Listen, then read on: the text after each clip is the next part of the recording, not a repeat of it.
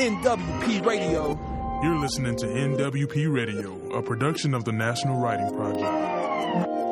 NWP.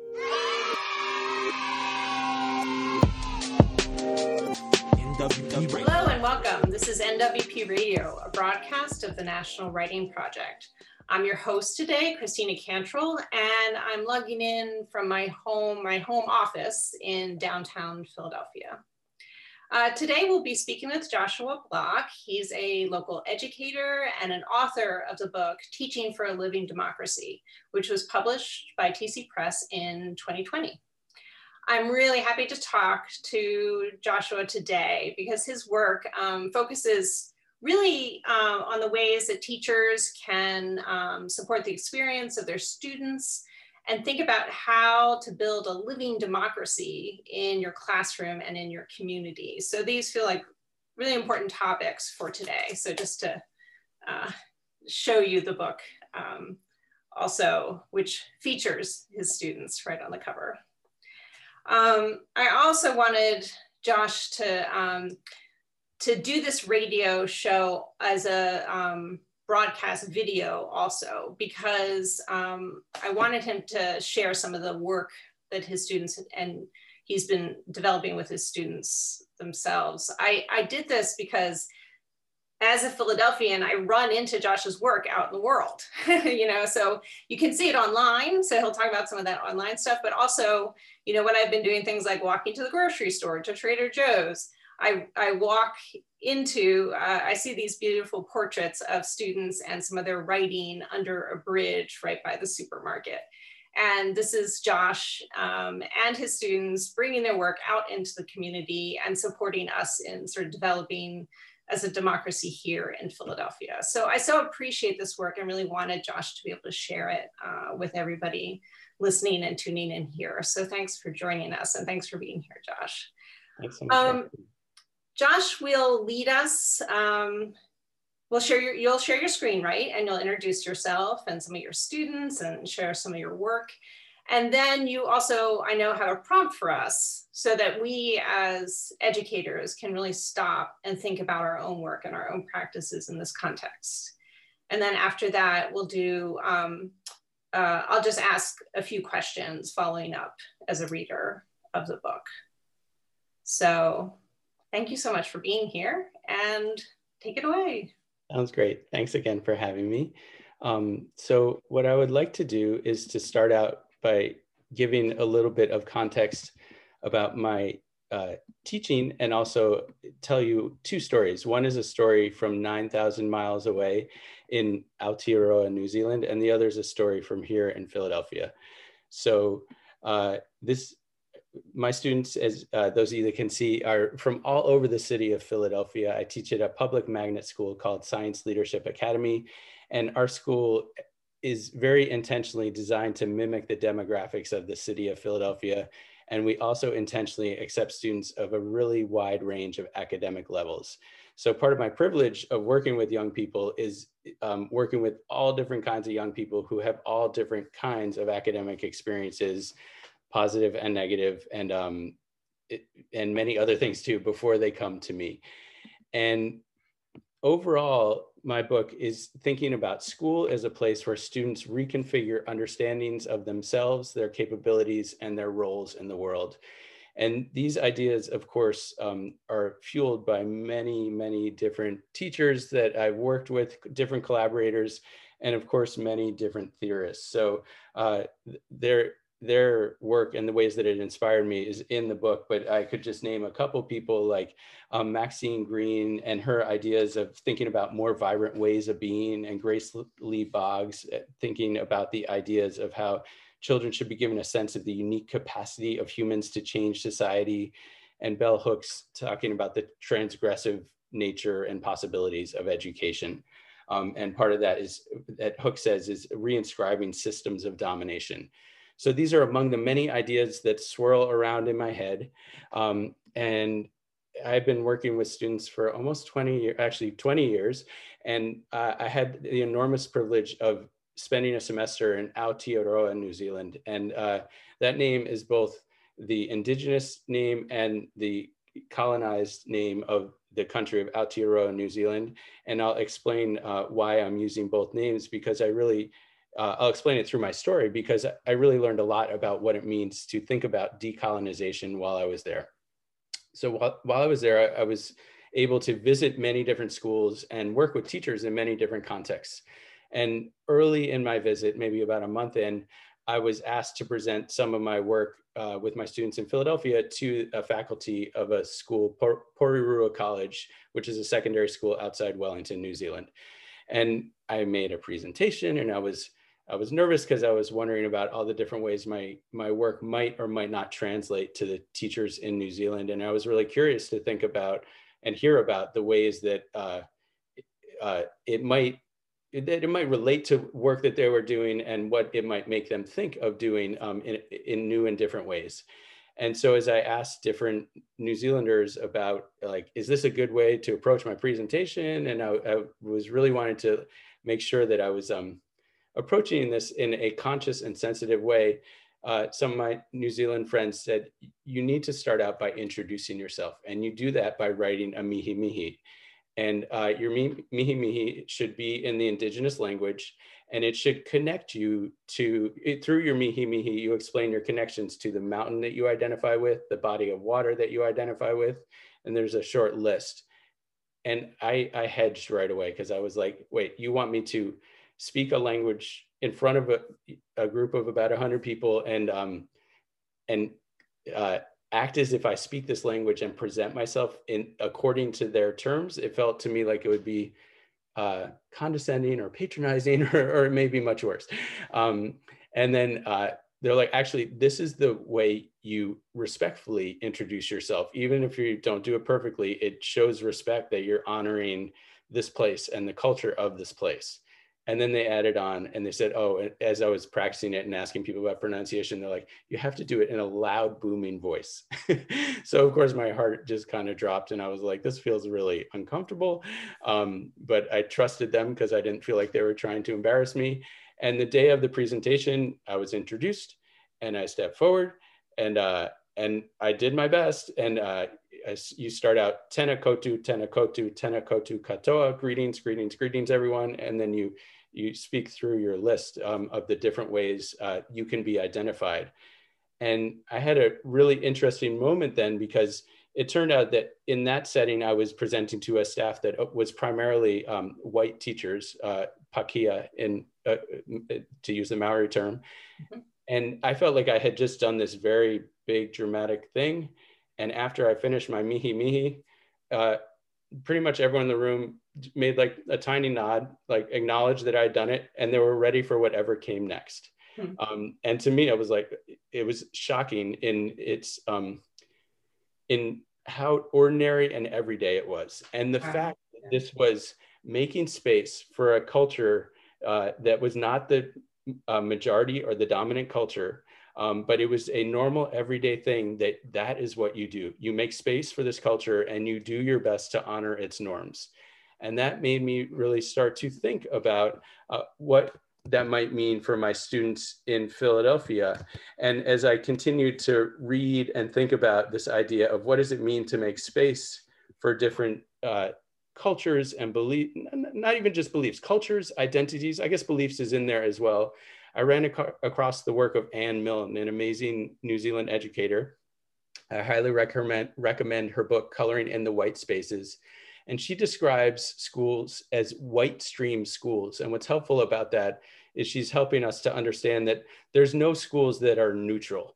And there could be in New Zealand Maori schools, there could be Pacifica schools, and there can be white stream schools. It's not that any school is just not identifying with a value system. And so in Coloring in the White Spaces, Anne Milne really gets people to think about what does it mean to reclaim and sustain one's cultures and identities. So this was a really interesting thing for me to think about. How am I helping my students to reclaim and sustain their cultures and identities through my practice? That's such a powerful question. Yeah. And it's one of those that is wonderful to just hold and continue to think about at all different points in the teaching experience. Yeah. and the process of working with students. And of course, beyond education as well, but this idea of reclaiming and sustaining. Nice. So that was swirling in my mind. And now I'd like to share with you all one of the many ways that I've tried to enact this with my students in Philadelphia. And what I'm thinking about are some of these different projects that I have done with students. And what I would like to do is just talk you through some of the different, or I guess in this case, talk you through one specific example of a unit from start to finish that, and part of the finish is the artwork the public artwork that Christina, I guess I'll say you were lucky enough to be able to walk by. I was lucky, I was so fortunate, yes. Because it was a very temporary installation in a nice way. Okay, so this is a unit that is inspired by one of my teaching elders, Marcia Pincus, a longtime Philadelphia educator. And she helped share the idea of language autobiographies with me. And this is in an English class, and we read the book, Their Eyes Are Watching God, excellent book. And we had all kinds of different conversations. And then after reading the book, so this is several weeks into the unit, we started to focus specifically on language, power, and identity. And this is guided by some essential questions. And in addition to the one I just mentioned, the relationship between language, power, and identity, as a class, we're thinking about what does it take and what does it mean to achieve individuality within a larger system of conformity. So these questions were really interesting for the students, regardless of their background. Some of my students speak multiple languages. Some of them have grown up speaking one language, and regardless, they all bear witness to different ways that people's identities are responded to based on language, and the ways that people change their own identities through language. So as a class, we had a joint inquiry where we're all starting to toss around different ideas. We're reading essays at this point by different authors like Gloria Anzaldúa and James Baldwin, among others. Also, Amy Tan has an excellent essay, Mother Tongue, and students are starting to notice what these different authors are saying, but also think about their own experiences with language, power, and identity. So as it's going, we're doing different activities, like we make a classroom dictionary where students share at least 3 words that are unique to them or their culture. So it could be slang, it could be a word that in your family is used, it could be in a different language, and they define it in an online discussion forum. So we're all sharing these words that are unique to all of us. And some students are sharing the same words, and some students' entries are totally different from everyone else. And then students start to write scenes of memory that relate to language, power, identity in their own lives. So they're really sorting through all these different sources and ideas as they're, again, the outside authors generating their own ideas through smaller activities, starting to write, and the idea of writing as a way to writing as thinking as a way to develop ideas. And eventually they start drafting their language autobiographies. And again, everyone is writing their own language autobiography, but it's a very collaborative process. First of all, when the drafts are very early, I might ask certain people who I've seen everyone's work because it's on a Google Doc, but I tap certain people like, could you read your intro paragraph to the class? And then maybe we hear 4 intro paragraphs at the start of one class period, and we talk about what's going on with them. We might hear other people start to describe the larger ideas of their paper that are evolving. And their papers are a mix of these scenes of memory from their own life. I call them descriptive scenes of memory, which it comes from different people. They're all cited in the book. And then they have more analysis, and then they're developing these larger ideas through their paper. And eventually everyone gets to the point where we come in and it's we're sharing the final papers. And what that means is that they've had days of peer reviewing each other's work. So again, this very collaborative process where I'm moving around from table to table, but they're all ideally supporting each other to make their papers deeper in terms of the intellectual work, and also more compelling just to read, not just as a school essay, but something that's really powerful in the world. So then we are sitting around in the classroom in a circle, or in these days, this happens on Zoom, but we did this the other day, an equivalent, where on Zoom, everyone's reading a short passage of their paper. People are snapping or clapping. And at the end, we're all giving each other props in all different directions about specific parts of different people's writing that stands out. And they were all able to post their papers to a public blog so we could all see each other's papers and they could be shared in a wider sense. And then I actually tell the students, there's actually another part to this project. And so after they're on the blogs, in different years, a project like this has gone in different directions. One year, students had to make a digital story where they then turn their paper into a 2 to 3 minute video that has still images, their narration, and words on the screen. And other years, it became a public art project. I'm going to show you the public art project in a minute, but this is Ellen's paper here that's posted to her blog. Her paper is called Beyond Translating. And the story of her paper is so powerful. It's also in the book, this example, where Ellen was the translator for her family. So between multiple grandparents who spoke different languages, different Asian languages, including Dizu and Cantonese, among several other languages, Ellen was the common link. She was the one that could translate to English. And in her paper, she wrote this scene of memory where she goes to visit her dad at work, and her dad works at the sushi counter at a Whole Foods. And she's talking to her dad on the side, and she sees a customer come up, and this customer asks her dad a question in English. And Ellen is like stepping forward, ready to translate. It was a question about some specific question about the rice. And, or I guess the question is, what's the difference between these two spring rolls? And before Ellen can step in to translate, her dad answers the customer himself in English.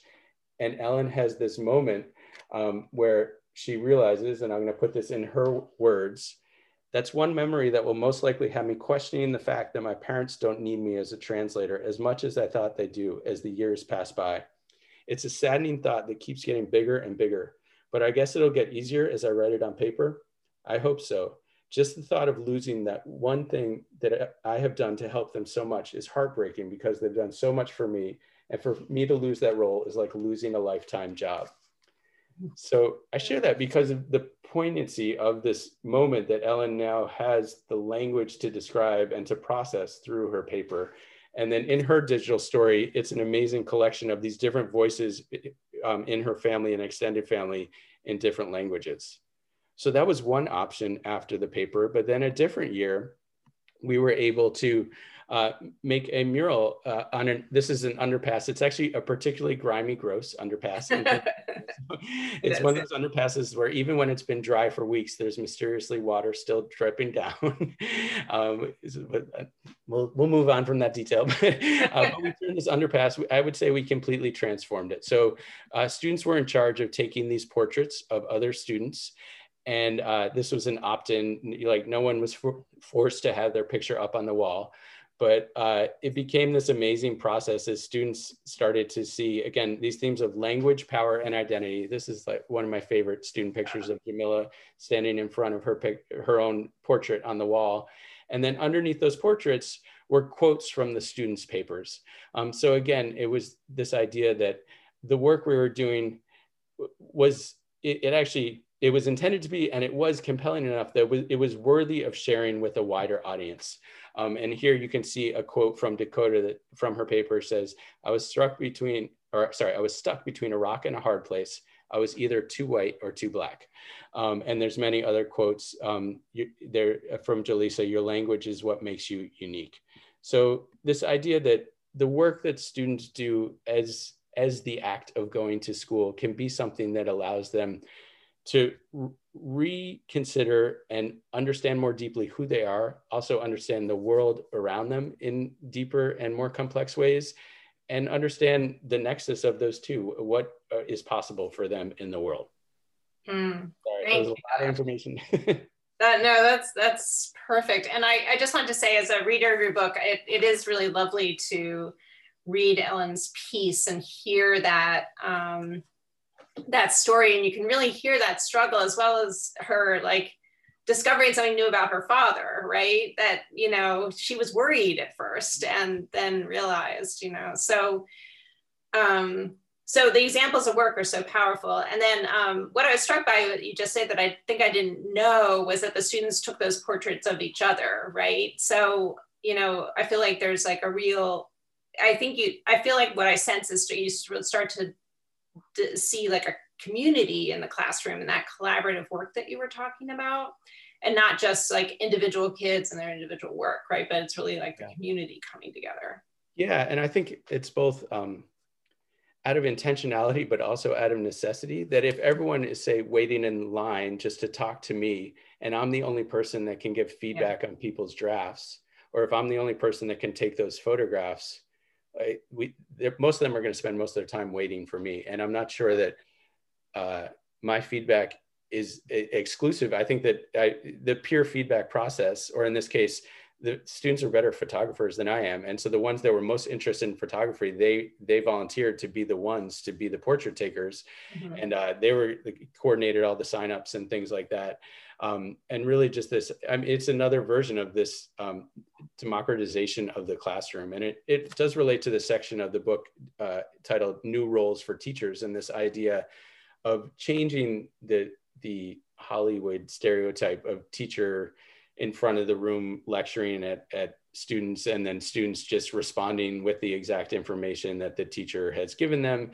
And instead, it's much more about joint scholarship and inquiry and creation, and this idea of this collective where we're supporting each other to make something that we can feel proud of as a community, and we can have a really good time sharing those papers. Me and also others can really genuinely be like, that was really amazing to hear that, and like, really nice job with your paper. I appreciate this specific part of it. But also we can share it widely, and we can feel really proud of it. And we can really also counteract a lot of the kind of myths that are out in society that like, oh, teenagers are clueless and like, don't take them too seriously. And instead, people can see the work as teenagers is actually incredibly profound and actually what we need more of in this world, instead of something that should be shoved to the side. Yeah, and I agree. Like I mean, not to overstate this, but just that, that is quite the underpass, and kind of, you're nervous, and then you like realize like, oh, wait a minute, like, look at this transformation, and there's a school right there. You start to sort of notice the world around you too, right? Like, I mean, I knew the school was there, but it just, that connection to like, look, we're all sort of in this learning community together, I think is so powerful. And the portraits of the kids were actually incredibly dynamic, which I also loved. One of the things, and I know we're going to get to sort of an opportunity to that you're going to prompt us for a second to think about something, but I wanted to, like, in your book, you talk about the sort of messiness of this also, in the context of like all this visioning and work together and everything. And also I wanted to say that the sort of ways that you organize the work, because you specifically say in the book that actually you wanted them to write out their essays before they made these videos or made the photographs, and, like that there's certain orders to things that you guide the classroom through. So, it's like this sort of way that you've learned over time that actually these things have this sort of give and take that work together, and that you're constantly learning this too. So, yeah, I mean, I feel like the book is a really lovely set of stories like you just told, along with sort of your kind of meta narrative of like how you're guiding this, as well as stories of like, that day the kids just came in and they slumped in their desks, and, and I had to figure out something else to do, or, we really ran into disagreements and I had to sort of, and all the ways that it gets hard and kind of messy. So. Yeah. And so I could talk a little bit more about that, and then we'll have our pause for people to create on their own. But thanks for pointing out that side of things, because I don't see, my work is not a hero story of any sort. The reality of teaching for me and for everybody is it's so incredibly challenging. And in one day, there's a handful of really things to feel really excited about. And there's like maybe a backpack of things where we're like, oh, that part of it, or like that interaction makes me unclear of what's going on with that student. And so I feel like we have to, and you understand this, and we collectively as a society is what I mean, we have to understand that teaching is so intertwined with the broken world that we live in. And so on the days when a student comes in and they were evicted the night before, their family was evicted from their apartment, or on the days when there was a tragedy in our city, or a national tragedy based on racial injustice, or really any other of the long list of things that is going on, then we carry that, and students carry that. So students carry an enormous amount with them, and figuring out what is needed when, and what's the best way to navigate that for them and for us as educators, I feel like is huge. Yeah, in the book, you reminded me of the example with Amanda, just where it's like a student just totally struggling with work. And like we were a couple weeks into this project, and I was like, Amanda, every time I checked with her, she's like, I got this. And like a couple weeks in, I was like, you lost me. I don't understand what's going on. And I'm trying not to be too angry in talking with Amanda. And then because I'm sitting down next to her and we have a connection, a relationship, eventually, and like I can kind of like sense there's something else going on, and it becomes clear that she actually has a great idea for this podcasting project, but she finally admits that she's really scared because she's not sure if it's a story that's worth telling. And in that case, it was the story of her being bullied based on her physicality in middle school, and then turning into a bully also in middle school. And she is not sure if this is an okay story to tell. And I'm like, Amanda, this is amazing. Let's start brainstorming together about how you can do it. And eventually, there's a million stories that end up with an ending where it's not, you don't feel as great about it as the teacher. And you're like, maybe I helped that student get some of their work done and feel better about this aspect of their lives. But with Amanda, that one did really come to fruition in an amazing way, in that her podcast ended up on our NPR station in Philadelphia. And it's like a gripping tale as you listen to her talk about what it's like to both be bullied and then turn into a bully. And then you're also reminding me, Christina, of the section of the book that where I'm describing what it's like. I think this was the day after the killer of Michael Brown was not indicted. So we all came into the classroom, and it was like this heavy weight.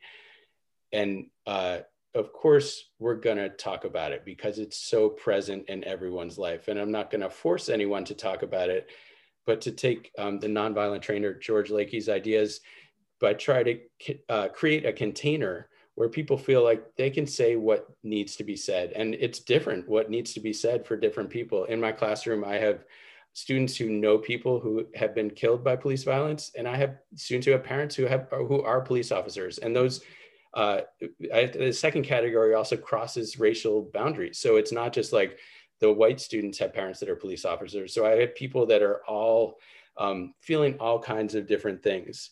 And maybe I'll just read a short section and then we'll pause. So this is that day trying to, after I described multiple students just really feeling intense despair and like someone breaking out in tears because there's no other response for her. And as a Black woman, she's so hopeless.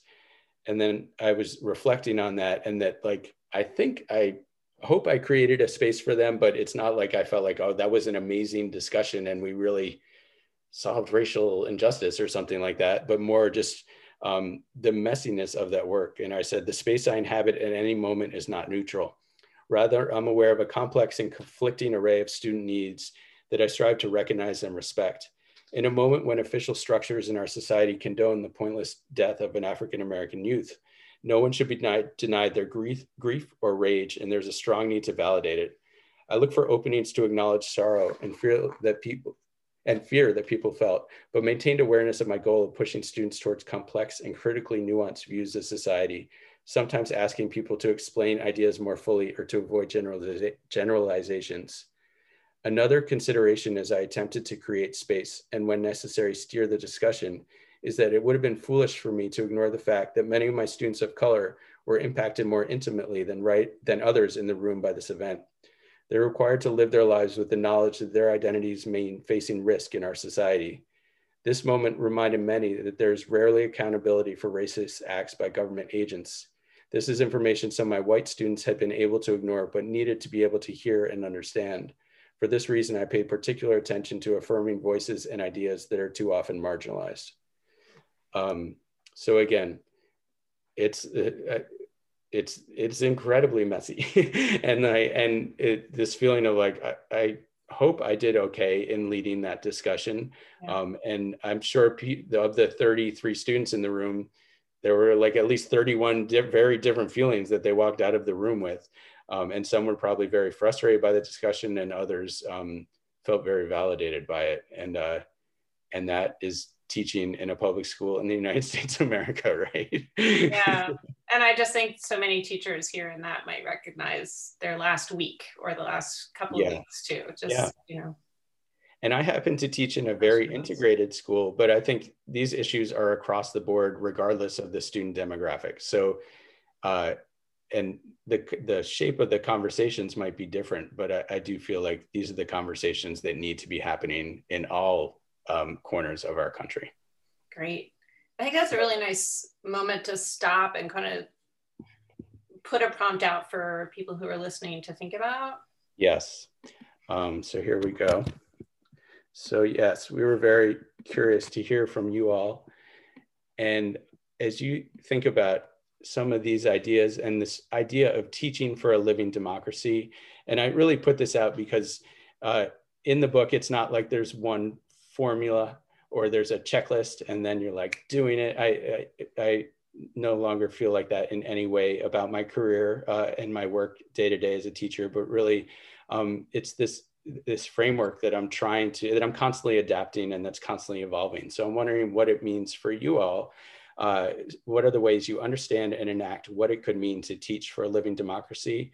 And we want people to feel free to respond in any format, such as artwork. It could be writing like journal writing or poetry or images. And we have the hashtag living democracy. So as people are putting different ideas and thoughts out, you can tag it living democracy and we'll really see a range of things that encapsulate for all of you what it might mean to teach for a living democracy and continue to expand this idea and this concept. Great, that's a beautiful question to think about. I just encourage anybody listening to go ahead and pause and to take a moment with this. And then when you're done, come back to join us. I have a few more questions for Josh. And I want to start. There's so much that you shared with us, and an aspect of your book that I think that writing teachers would be, there's a couple of aspects that you're both an English and a history teacher. In the book, you talk about yourself as really a humanities teacher, right? And really that often the lines between those disciplines start to blur. And then you're also, you've described some ways that you teach writing, and you yourself are a writer. You wrote this book. You're keeping a blog. You're reflecting constantly on your practice and sharing that out in the world. So I was wondering if you could sort of talk about how those pieces fit together for you and what it means to you to be a teacher of writing and a teacher who writes yourself. Yeah, it's a really interesting question. And it makes me think about how hard writing is and really how much of a struggle it is to create something that one can feel proud of. And even then, I feel like for me, I don't know if other writers are like this, there's still a million questions and I still need to ask a million different people, what do you think of this? And I get feedback. And sometimes I get feedback that I agree with. And sometimes I get feedback if it's in the drafting stage where I'm like, oh, I don't think I want to go with that idea or that suggestion. And so it makes me wonder as a teacher, how I can create writing environments that match, at least for me, my own writing process, which some of which I think there are some broader generalities that I think are universal. And a couple of them that I really try to emphasize greatly for my students now is, first of all, you don't need to have all your ideas sorted out when you begin writing. And I feel like very often And it helps at different points in the writing process to outline your ideas. But there's a lot of students that if their first step is to outline and to reveal their thesis statement, they're stuck right there and they're not going to be able to continue. And I'm the same. I mean, the amount of writing I did that didn't make it into the book and like all the rough writing in the early stages, it was enormous. And that was really writing as thinking and writing as developing ideas. So I'm constantly aware of trying to give my students low stakes opportunities to write in their notebooks. It's journals that are in their notebooks as other assignments. And there's times where it's like, okay, this needs to be highly polished writing. You're revising this several times. And there's definitely many other situations where it's just, you're developing your ideas. So that's one thing. Another thing is really working to create these communities where it's clear to everyone that when someone is sharing their work, that's sacred time.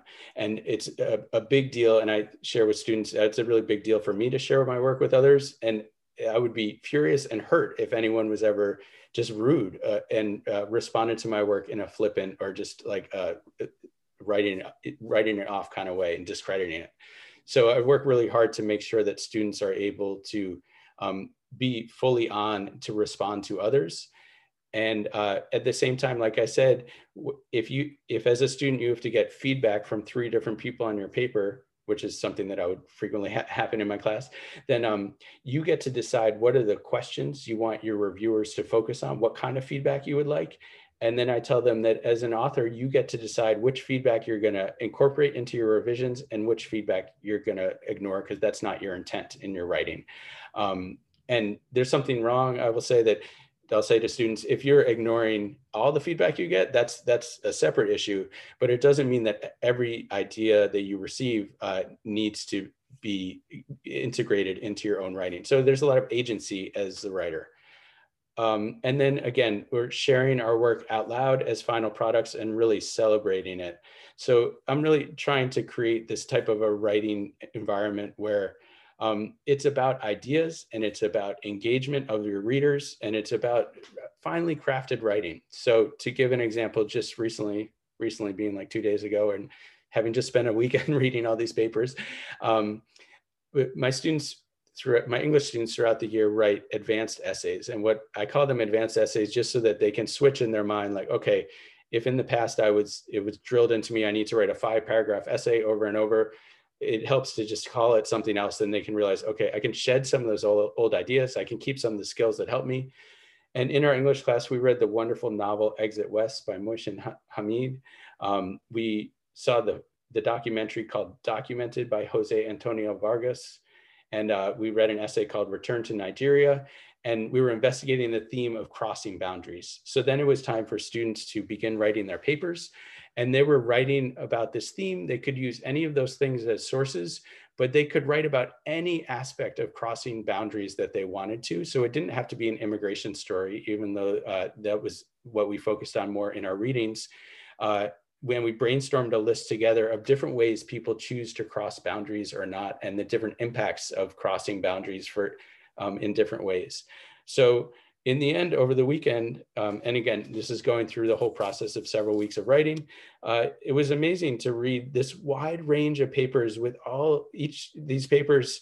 I actually talk about papers having a larger idea or revealing a larger idea instead of just a thesis or an argument. So they get to something. It's like writing as this investigation of ideas. And I was reading Stella's paper about being ashamed of her own language and this boundary of language at home and language out in the world. And Marne's paper as a young Black woman code switching, and then because she speaks a certain way, being accused of talking white with the kids on her block, and then having to navigate these different boundaries. Those are about language. But then Sophia writing about growing up with a sibling who had mental illness and that boundary and seeing it around her. Bella wrote this amazing paper about catcalling on the street and like the ways that people try to just on like a typical casual interaction exert power over one another. Julian wrote about his Ghanaian/US identity and the different boundaries between him and his parents. Maya wrote about colorism. Deja wrote this amazing essay about faith and the different ways people interpret sacred texts. So it was like this collection of writing where the papers are very different from each other in a very good way.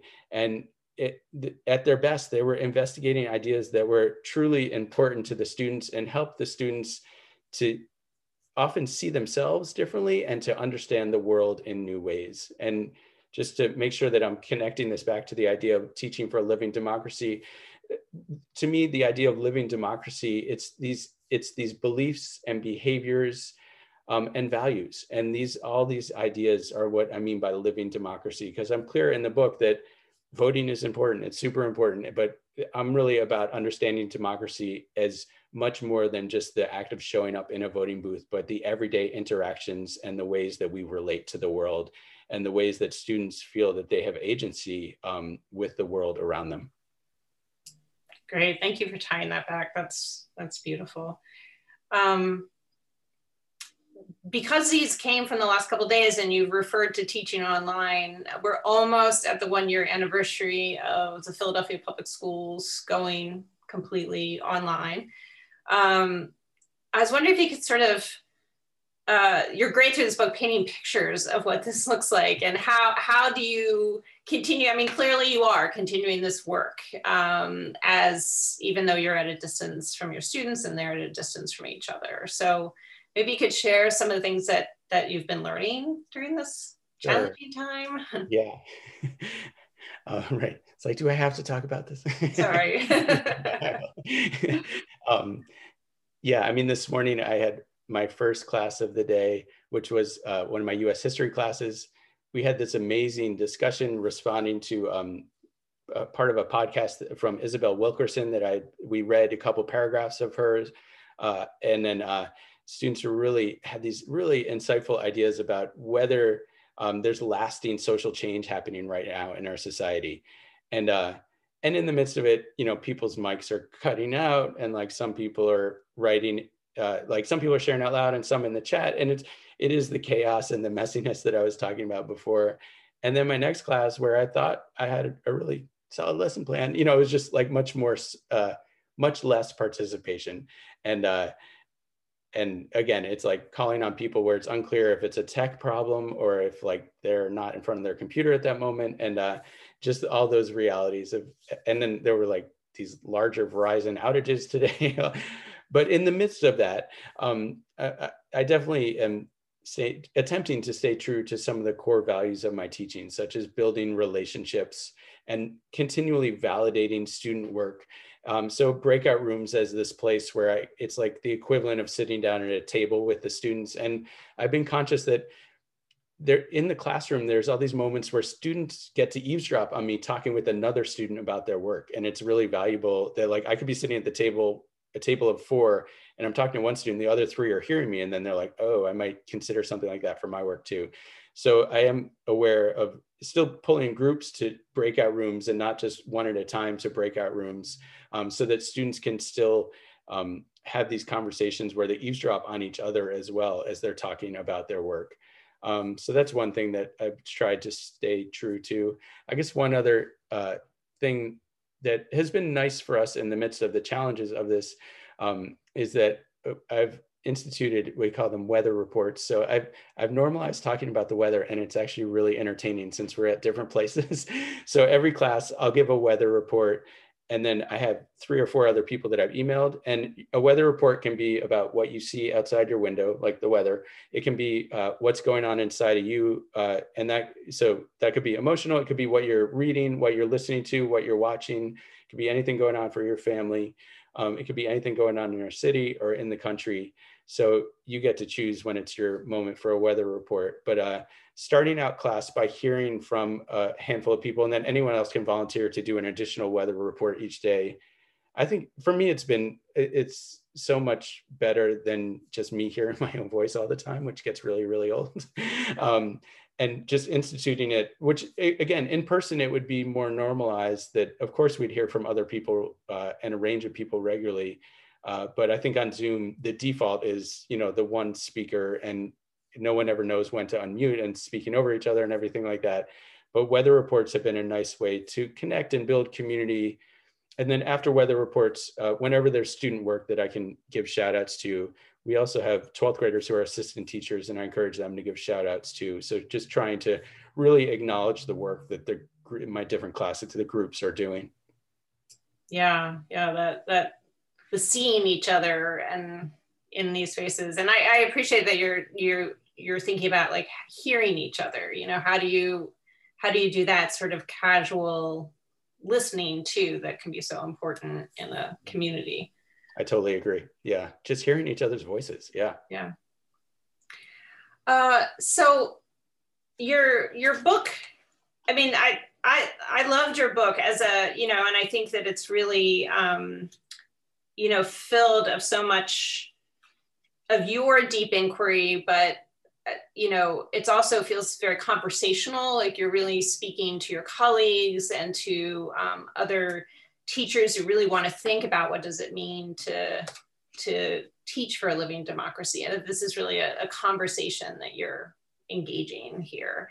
The epilogue is really for teachers specifically. And it's, what I love is it's filled with student quotes from students' final portfolios. Haisha writes, I feel like this classroom is a place where I can create a connection, and I'm not only eating up facts that are thrown at me. And Amina, in order to understand yourself, you have to find out what you believe in and what impact you want to have on the world. I've thought deeply about what kind of person I want to be and how can the actions that I have make an impact on the world. So I think these are like really beautiful thoughts and sharings for teachers moving forward.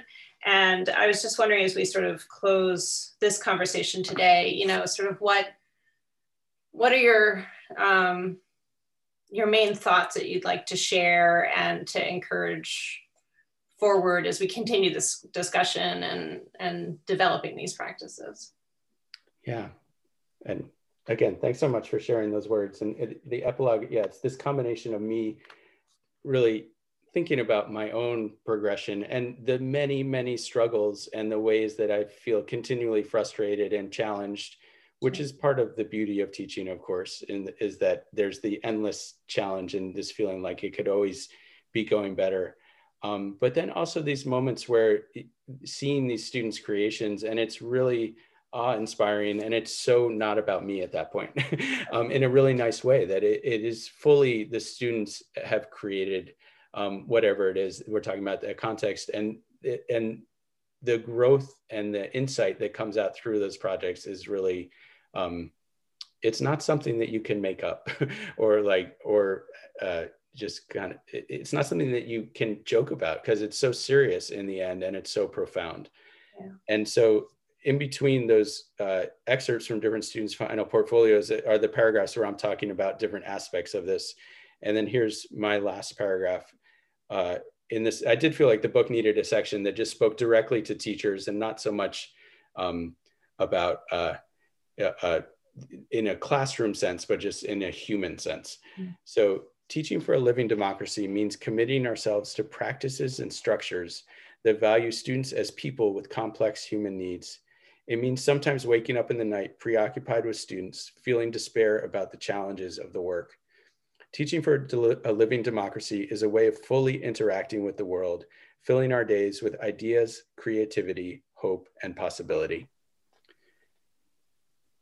And yeah, I mean, so much of my own teaching life has been about my own growth as a scholar, as a human being, as someone that understands how to interact and really affirm people and be human alongside them in a way that humanizes them. Mm-hmm. Yeah. Well, thank you so much for sharing with us, Josh. I really appreciate this opportunity to talk to you about this work. And, you know, I am left with this sense of, you know, the work you're all doing together. Like, I think is very, very alive. Like the book is sort of an embodiment of a living democracy, that it really does take this sort of shared work together. So I want to remind people to, maybe we could put the Sure. prompt up one more time, because we really are trying to encourage a conversation around these ideas. The hashtag is Living Democracy. Here it comes. And it's so great to talk with you, Christina. Thanks again for having me. Yeah. There's the information. I would love to see all the different things people create and all the different thoughts that people have about what teaching for a living democracy means to them. So thank you so much. This has been NWP Radio, a broadcast of the National Writing Project, and we wish you a lovely day ahead. Radio. You're listening to NWP Radio, a production of the National Writing Project. NWP.